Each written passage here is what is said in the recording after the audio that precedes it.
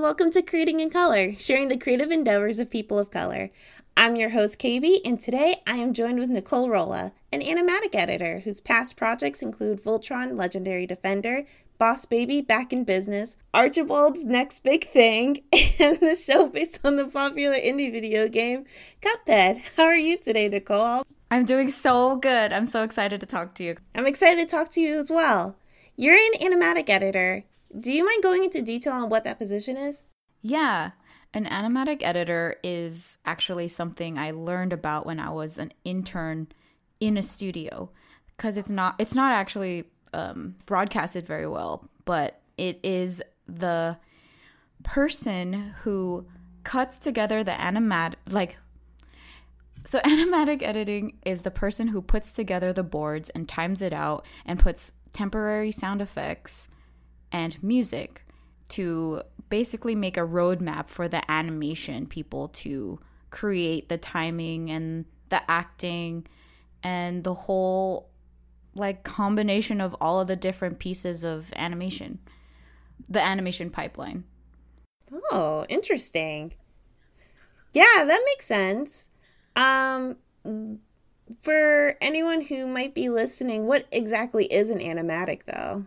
Said and done, and then the board artists draw the boards, and an animatic is kind of like a movie file of seeing the boards move with sound and timing. So you hit play, and it's basically like you're watching a cartoon, but it's in black and white typically. And it's just the main poses of what you're going to see happening. Oh, that's so cool. So it's like pre-animation, but after storyboard. Yes. That's so cool. Is there anything like this in live action? Do you know? I'm not sure whether that's just the editor's job to do the animatic as well. Because obviously after shooting all of the footage in live action, there will be an editor. Mm-hmm. And in that sense, you're taking a bunch of clips from all different angles and putting it together to make the story.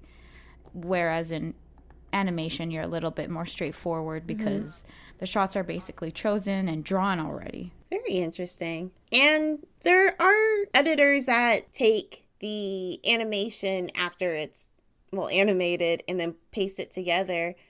Is there any big difference between an animatic editor and that kind of editor? Yeah, what you're talking about is a post editor. For when post editors, they edit the animation that comes back that is in color and it's completely fluid and moving, and it's basically the stuff you see on TV or your laptop. They have to deal with almost kind of like a live action editor. Whatever is there on the screen is there, and the timing is a little bit finished. There are instances where, you can speed things up, but you're confined to how it's going to look. And post editors definitely deal with retakes, which is in animation. Let's say the showrunner doesn't like a certain blink or a way someone's driving a car. They'll say, hey, can you reanimate this and do it again? Then they'll have to replace that footage once it's redone and retake. How often would you say a retake would happen after animation is started? I would say it really depends on the director or the showrunner, and also with the animation studio, if they, get it right the first time, if the production's notes are clear. There's a lot of factors that go into, the efficiency of an animation pipeline or show. And it also varies from each episode. One episode could be a home run and everything is fine. And another one could be like a train wreck and there's tons of retakes. Yeah, for sure it's situational. Hopefully it doesn't happen too often. Yeah, because every retake is definitely a money thing, especially in TV. Time is money, and retakes cost money, and you only have a certain amount when you're making cartoons, so you have to stay within your budget. As an animatic editor, what does your daily routine look like? Coming in at 11. No, I'm kidding. So editors in animation, at least, I think all editors, they get their own office, and everyone walks in and it's really nice, but honestly, you just sit at the computer and edit all day. But Yeah, so typically you'll see a couch and a TV, and you'll edit on your computer, and then it's displayed on the TV, and they'll watch it and give notes and say, hold this longer, make this shorter, and you just have to cut on the fly. I would say it's kind of like a performance, and you get boards and you cut that in. You typically have a sound effects library so that you can pick and choose what punches or swishes or, any kind of sound you want the animatic to have to be in there. And then you put, and also you put in dialogue. You get typically on a board-driven show, which I'm on, you get scratch and you put it to the acting. On a script-driven show, you get the voice actors acting and you cut it to the boards. But then, you're so all day you're just cutting and trying to make this thing play and then playing it for others. Interesting. What exactly is scratch, and what does it mean for a show to be board-driven or script-driven? Very good question. Sorry, I went into that.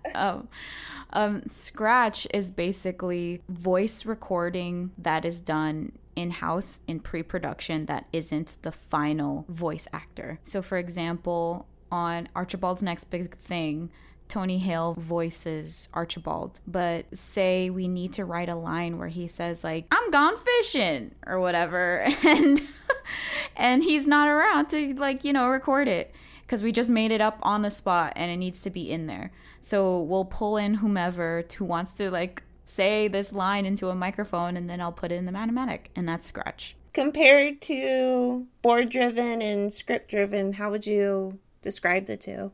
Crew.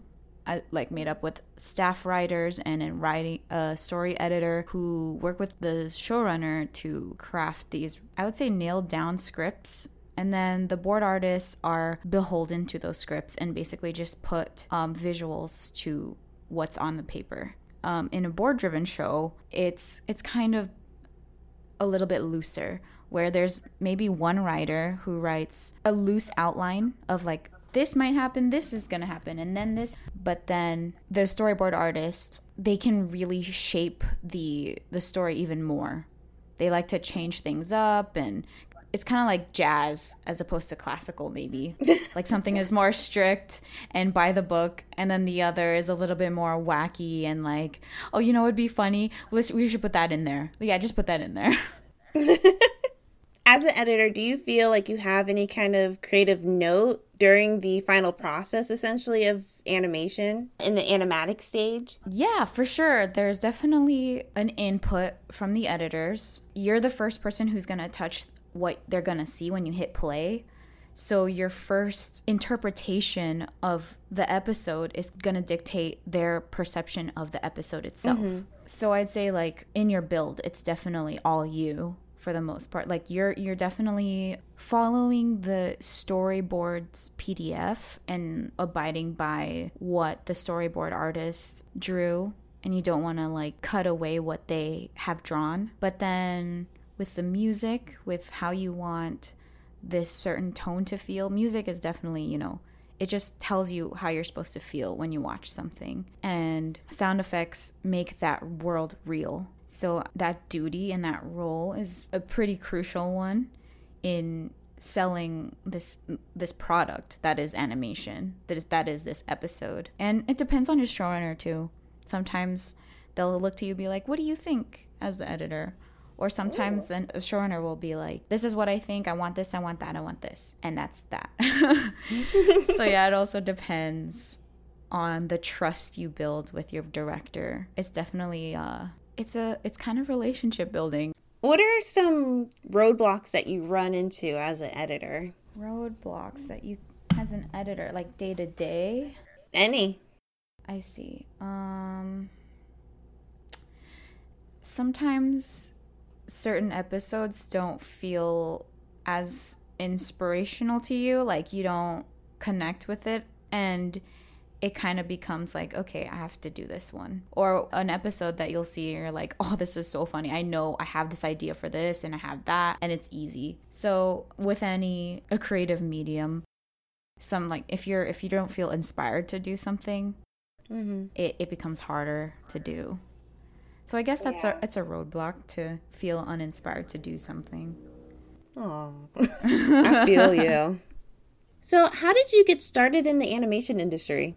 Let's see, where do I begin? Cartoons have always been one of the things in my life that's always there. Since like childhood. You know, I kept cartoons around even when my parents were like, you should be watching the news. Like, why are you? And my sister started watching like MTV Cribs or pregnant 16-year-old person or something. Like I was still watching SpongeBob and Angry Beavers or whatever Avatar. I went to school for animation so that I could do that for a living. And I actually studied to try to be a board artist because I wanted to, you know, make people laugh and draw stuff that would be funny. Just like SpongeBob kind of like inspired me to be a positive person and always look at the bright side of things and all of that. But I realized that I didn't want to draw for a living. Like it takes a certain type of person to be a board artist. And here I was as a PA, like stapling papers and stuff. And I thought, like, did I just waste 4 years of art school? And then I realized that I can be in editorial. Like this thing that I found as an intern, which I had no idea existed because in school we had designers and then we had storyboard artists. And that's it. Was a job. Like I actually had done it in school when we were making the films. When it came time to put the boards together and put the animation together and composite and learned whatever I had to learn to like put things together and put sound effects on it. And I didn't realize that was animatic editing already. Yeah. So it's kind of like I found it by accident. And it was so cool because it's kind of like the final stretch of everyone's hard work. Designers, they're incredible. They're like crazy design language, like it's beautiful stuff. And then board artists, it's so crazy too. They like all of the motion they have to convey in like line. And then that all comes together with picture and sound and motion. And that's so exciting. Like animation is basically that. And it just feels so rewarding to be in that position. So yeah, I just like I befriended all the assistant animatic editors at DreamWorks, and they gave me boards that I would practice on, and I'd be like, okay, here, this is what I did. And they'd be like, oh, do this for that and do this for that. And I'm like, okay. I kept learning. And eventually one of the editors was like, I want you to be my assistant. And I'm like, sweet. And then my boss at the time was like, okay, you know what? I want you to follow your dreams, but I don't want to lose you as an employee. So be an assistant, but on my other show. So I never got to be that person's assistant editor, but I became an assistant editor. That's good. Yeah. Editors can be cloistered people just who want to stay in their offices and shut the door. But yeah, which is fine. That's totally acceptable for people, whatever makes them happy. But I was constantly like leaving my office and like saying like, hey, what's up? And like, let's all do this after work, blah, blah, blah. So yeah, anyone could be an animatic editor. What support or resources do you recommend for someone trying to break in? I would say I can only speak from my experience, which is internships. If you can get an internship so you can get firsthand experience in the studio, that'd be priceless. And from there, I took a production job. A lot of people might hesitate from taking a production job, but I'd say it's incredibly helpful. Like if you want to even be a showrunner at the end of the day, being in production can only help you if you understand like every single thing that's going on in this ship that's trying to move. Production is the conveyor belt that gets the things from A to B. So being in that position of seeing all of the different departments definitely helps you see what you need to learn. The internet is a crazy resource for freaking anything in the world. Like I taught myself macrame over this like quarantine times because of the internet. Like I learned how to make Alfredo sauce from scratch. Like Whoa. Yeah, the internet is an abundant resource that can help you find anything if you wanted to, hard enough. And there's tons of podcasts, just like this one, that kind of help people trying to break into the animation industry just see all the different types of stories that people had to go through to get in. One of them is called the Animation Network, which if you just Google that, it's theanimationnetwork.org. And they have a podcast, and it's tons of different people from at different walks of life just also explaining the way they got in. And I think that's a really good source for people who have no idea what's happening. Also, on YouTube, my fiance, Ethan Becker, he makes YouTube videos that kind of explain how to become a board artist or a designer. Like, he does crazy, insane videos, and they're definitely a genre. But yeah, YouTube too. There's tons of videos on YouTube. But maybe, I don't know, maybe not enough for about animatic editing. Maybe someone can start a channel about animatic editing. I know. I've been thinking about that. Well, you'll have to let us know when that happens. Okay. Do you feel in order to be successful in the animation industry, you need to be an artist? Crazy fans of making cartoons and being collaborative are working in the industry and don't draw. There's a lot of, writers in animation that love it and they write. It depends on your definition of artist, because to me, honestly, if you are creative, you are an artist. It's like we're all artists if we're making something. So if the question is whether you have to draw, then no. But if you are creative, then yes. It's important. It's a lovely answer. Thank you. So what was your upbringing like? Well, I'd say my upbringing was pretty happy. I was surrounded by a lot of funny people.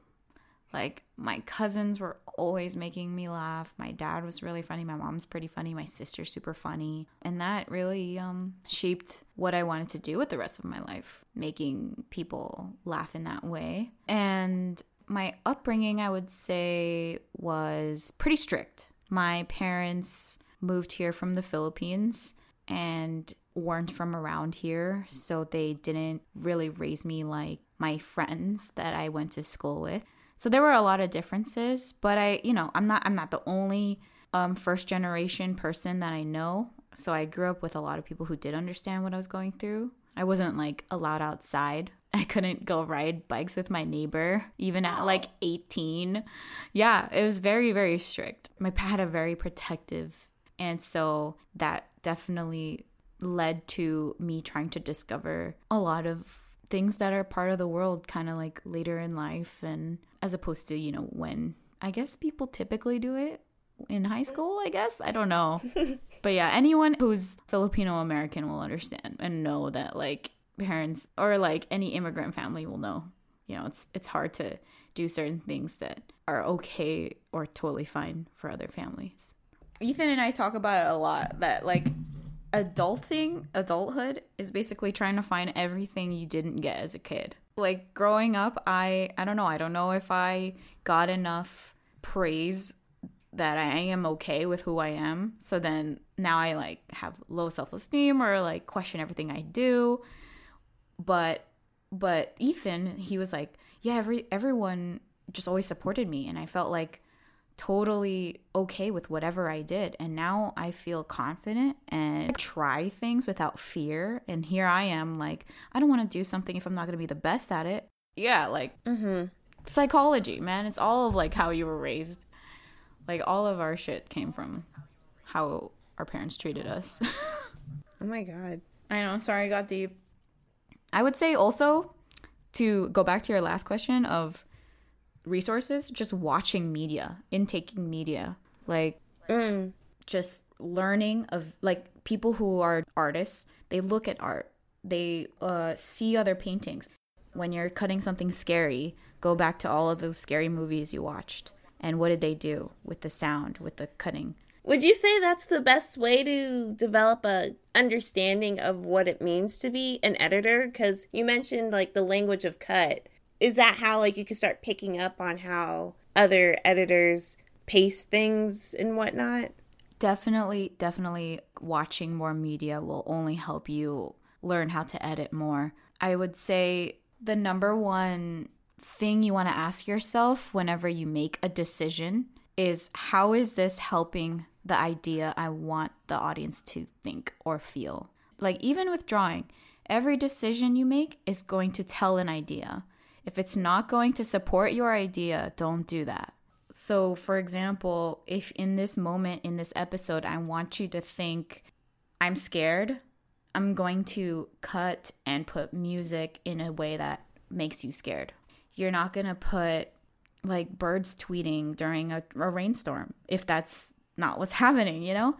So, yeah, I would say just watching stuff and really feeling what's happening in the picture you're looking at. Because you also have to feel what's happening in this fight or in this conversation or even this opening shot of people just like having fun and being happy. Like, you almost have to feel it too so that you can convey it to someone else, which is totally the same with drawing as well. Like with editing, like feeling the emotions and feeling the ideas too will help you imitate life. We're basically imitating life. When I was taking a life drawing class years ago, the instructor told me to feel the form, just feel it. And I did not know what he was talking about whatsoever. I cannot go up and feel this live nude model because that would be terrible for both of us. Mm-hmm. So he would dramatically drop and draw a line with charcoal. So then when he handed me back my charcoal, I imitated exactly how he did it. And he shook his head at me and walked away. But I feel like once you start to actually like think of like what is behind that line rather than what the line is, that's when you actually get the feeling of that line. Totally. I'm nodding this whole time that KB is talking. KB and I actually took the same voice acting class, and we did. That is a number one lesson that you have to do for voice acting is really feel in that emotion in that character. Yeah. I feel like once I started really taking acting classes, that's when I started understanding more of a character's mindset instead of just looking at them as this like archetype. So you mentioned how you notice how different you versus your fiance move through the world and you feel unsure and back down. Are you still noticing those same kind of troubles, or are you finding a way to navigate through them? It's a process. You know, like even Ethan says, progress, not perfection. And I've definitely been into bullet journaling. I've definitely gotten into that this year, which has helped me a lot. You know, just writing my feelings down helps me just make them exterior and manageable. Like I can manage my feelings and my thoughts, and I can recognize patterns and then choose like a healthier one. So I'd say it's a process of like getting rid of my insecurities and becoming more secure in myself and loving myself and self-love and all that stuff, which is awesome. I love talking about that things. Would you recommend bullet journaling for other people that might be struggling with their own insecurities? Absolutely. It's definitely not for everyone. And that's okay. There's all kinds of forms of introspection and self-awareness. There's also like meditation or just talking to a friend. I've given bullet journals to my sister and my mom who I want to share this journey with, and they haven't, taken to it as much as I have, but it has definitely allowed me to be vulnerable enough to extend those gifts, whereas before maybe I would have just thought, okay, this relationship is what it is and it's not going to change. Like I talked to this person once or twice and I guess that's fine, because old thought patterns say I'm bothering that person or I shouldn't. They don't care what I am about. Like I'm nothing to them. But those are all, belittling yourself and not loving yourself. But because I've found those resources, I'm able to love myself and respect myself more, and that just allows me to make those relationships better. So I found really like watering your own pot definitely allows you to fill other glasses and whatnot.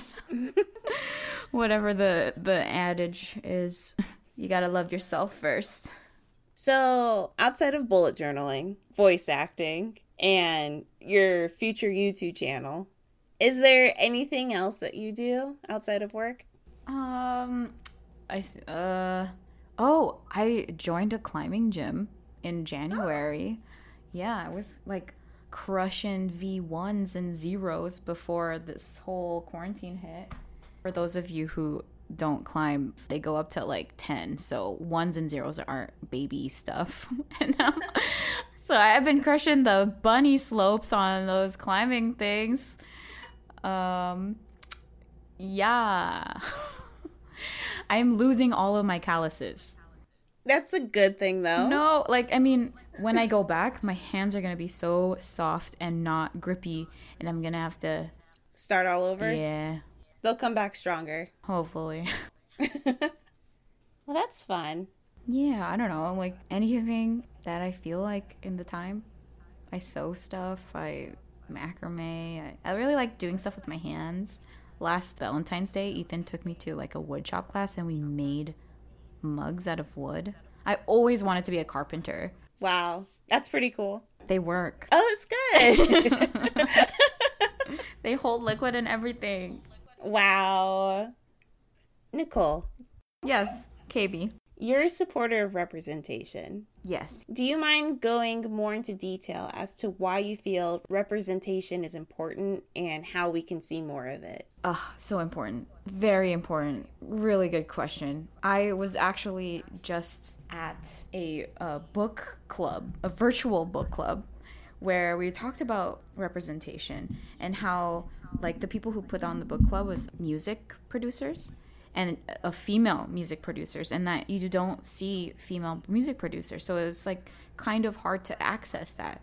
So basically, if you see yourself in media, you can do those things. If you see yourself doing it, you can do it.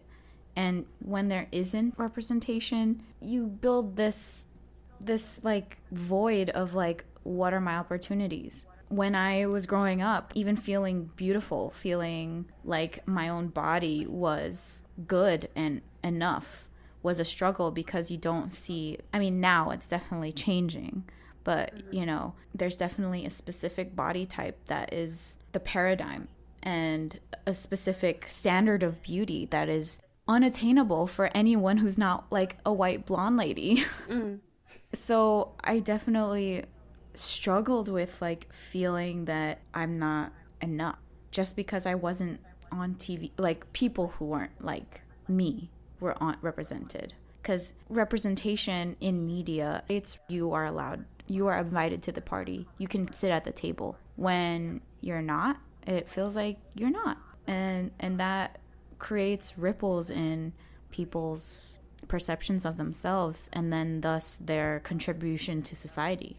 So it's important, it's super important for representation, just because it's old, man. Like, it's so old. All these opinions and styles of stories, we're so tired of like seeing the same story again and again. Even because of the lack of representation, that story in itself is such an interesting change to what we've been fed all the time. And then also, at some point, we want to be able to just say a story without having to explain or be, you know, what's the word, like, burdened with that inequity. You know what I mean? It's almost like you don't want to fail because you're already at this level that people expect you to be.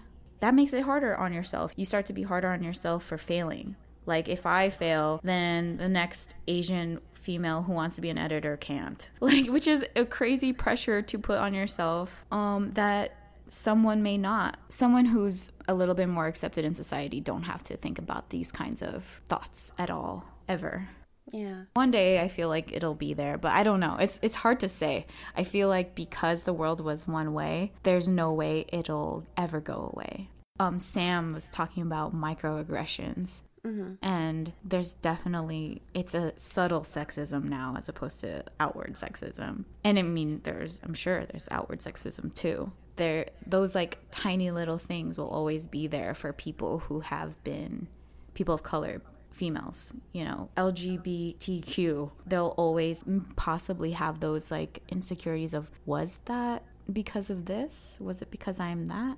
What we can do, I guess, is just really be vocal about it. I love talking about it because, and not in like boohoo way, like it sucks way. It's like a necessary conversation. Specifically in my lane, if I'm in the episode and I'm looking at the characters and most of them are male, I perhaps try to be like, oh, can this person be a she? Can these things be a she? Sometimes it doesn't even matter if they do turn them into she's. Like, they're insignificant.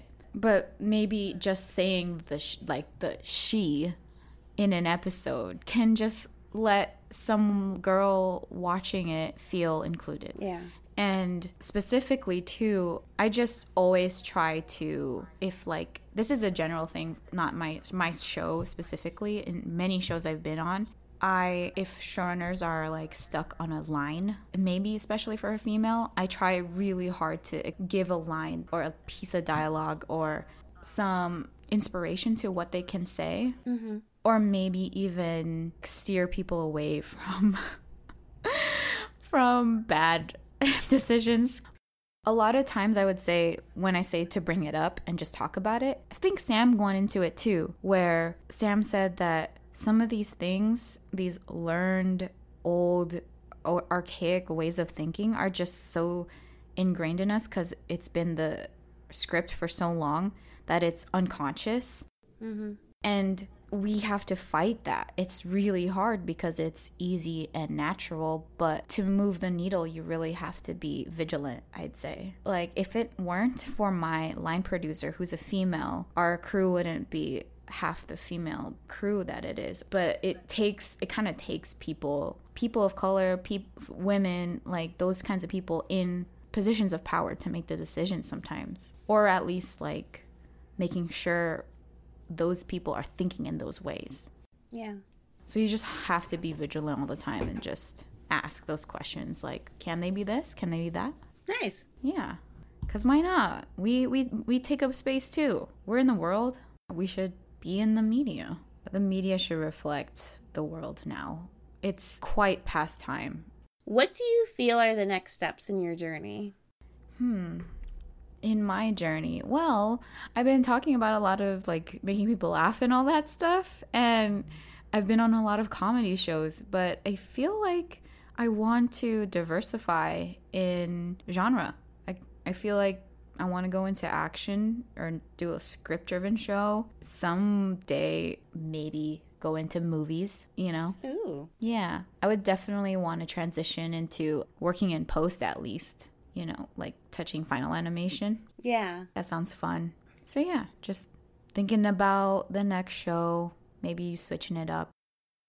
So I got a question from someone who's interested in moving into editorial, and she asked, what are potential clients and studios looking for in a reel? I would say in a reel, definitely be short and succinct. Don't go over 2 minutes. Maybe 1.5 minutes is like the longest you want to try to go. You want to get in and out, because people who are hiring people, they need to get in and get out and see a lot of people. And so that doesn't give you a lot of time to put your okay work in it. So you definitely want to put your like boom, pow, awesome work. Also, this is a major principle in life, is contrast creates interest. So when you're making your reel, have contrast in the styles, in like the tones of the scenes you want to put in there. Because if you work on several different shows, you can put from different shows. Or if it's just the one, choose different kinds of scenes, like a slow scene versus a fast scene, or a angry scene versus a sad scene. Mm-hmm. I would end on high energy, start on high energy. So like just like a movie, it's like you're making a mini movie. You want to punch them in the face and get their attention, slow it down maybe a little bit so that they feel something else, and then bring it back up and then make them feel good when they walk out and remember your name. So I have another question. What makes a good assistant, and what skills or qualities are desirable? I would say with any job, just being able to communicate clearly is huge. And being able to communicate, being able to take feedback, and proactivity. Those three things I feel like could help you in any type of job, any job. So specifically how it applies to editing, I'd say communication is good because you'll tell your editor you're done, or you need more work, or hey, I don't have this, I don't have that. Communication is key. And then open to feedback. That's like if you give me your build and I say, don't do this, do this, do this, don't do this, and then you give it to me and you do the same things, that's a bad editor. You want to listen to feedback and execute it into your next thing, which is same for art, same for production, anything. You want to listen to your feedback and actually do it. Take the notes. And that's how you get better. And then proactivity, I'd say, someone who is thinking ahead and thinking of the person who's going to get this product that you're going to give, just like is such a great quality for anyone. Someone who is thinking about the other person and how can I make that person's life easier? Here are 3 different options for the music, or I couldn't find this sound effect, so I found 3 other sound effects that may work for you. Or in production, I have this question and I tried to solve it by doing A, B, and C. It didn't work. Let me know if you think you have an answer. Those are just qualities for any kind of employee. Nice. What software would you recommend? Definitely Premiere. I honestly have pretty much just used Premiere for editing. There's definitely also Avid that I actually haven't touched much, but I hear it's very similar to Premiere. But most studios are using Premiere for even post now. At least Netflix is even using post for Premiere. Basically Premiere. I use Audition every now and then, or I use Photoshop every now and then too. But definitely the internet is very easy to find anything. Google, why is Premiere doing this thing? How do I do this in Premiere? A lot of it is learning on the job, to be expected to know every single thing about a software is insane. But just being willing to be proactive in I don't know how to do this thing, let me Google it. Huge. You basically know everything because you can Google it. Right. So I have one last question for another person interested in moving into editorial. They ask, what is the best advice for someone looking for a gig or experience? In editing. What is the best advice?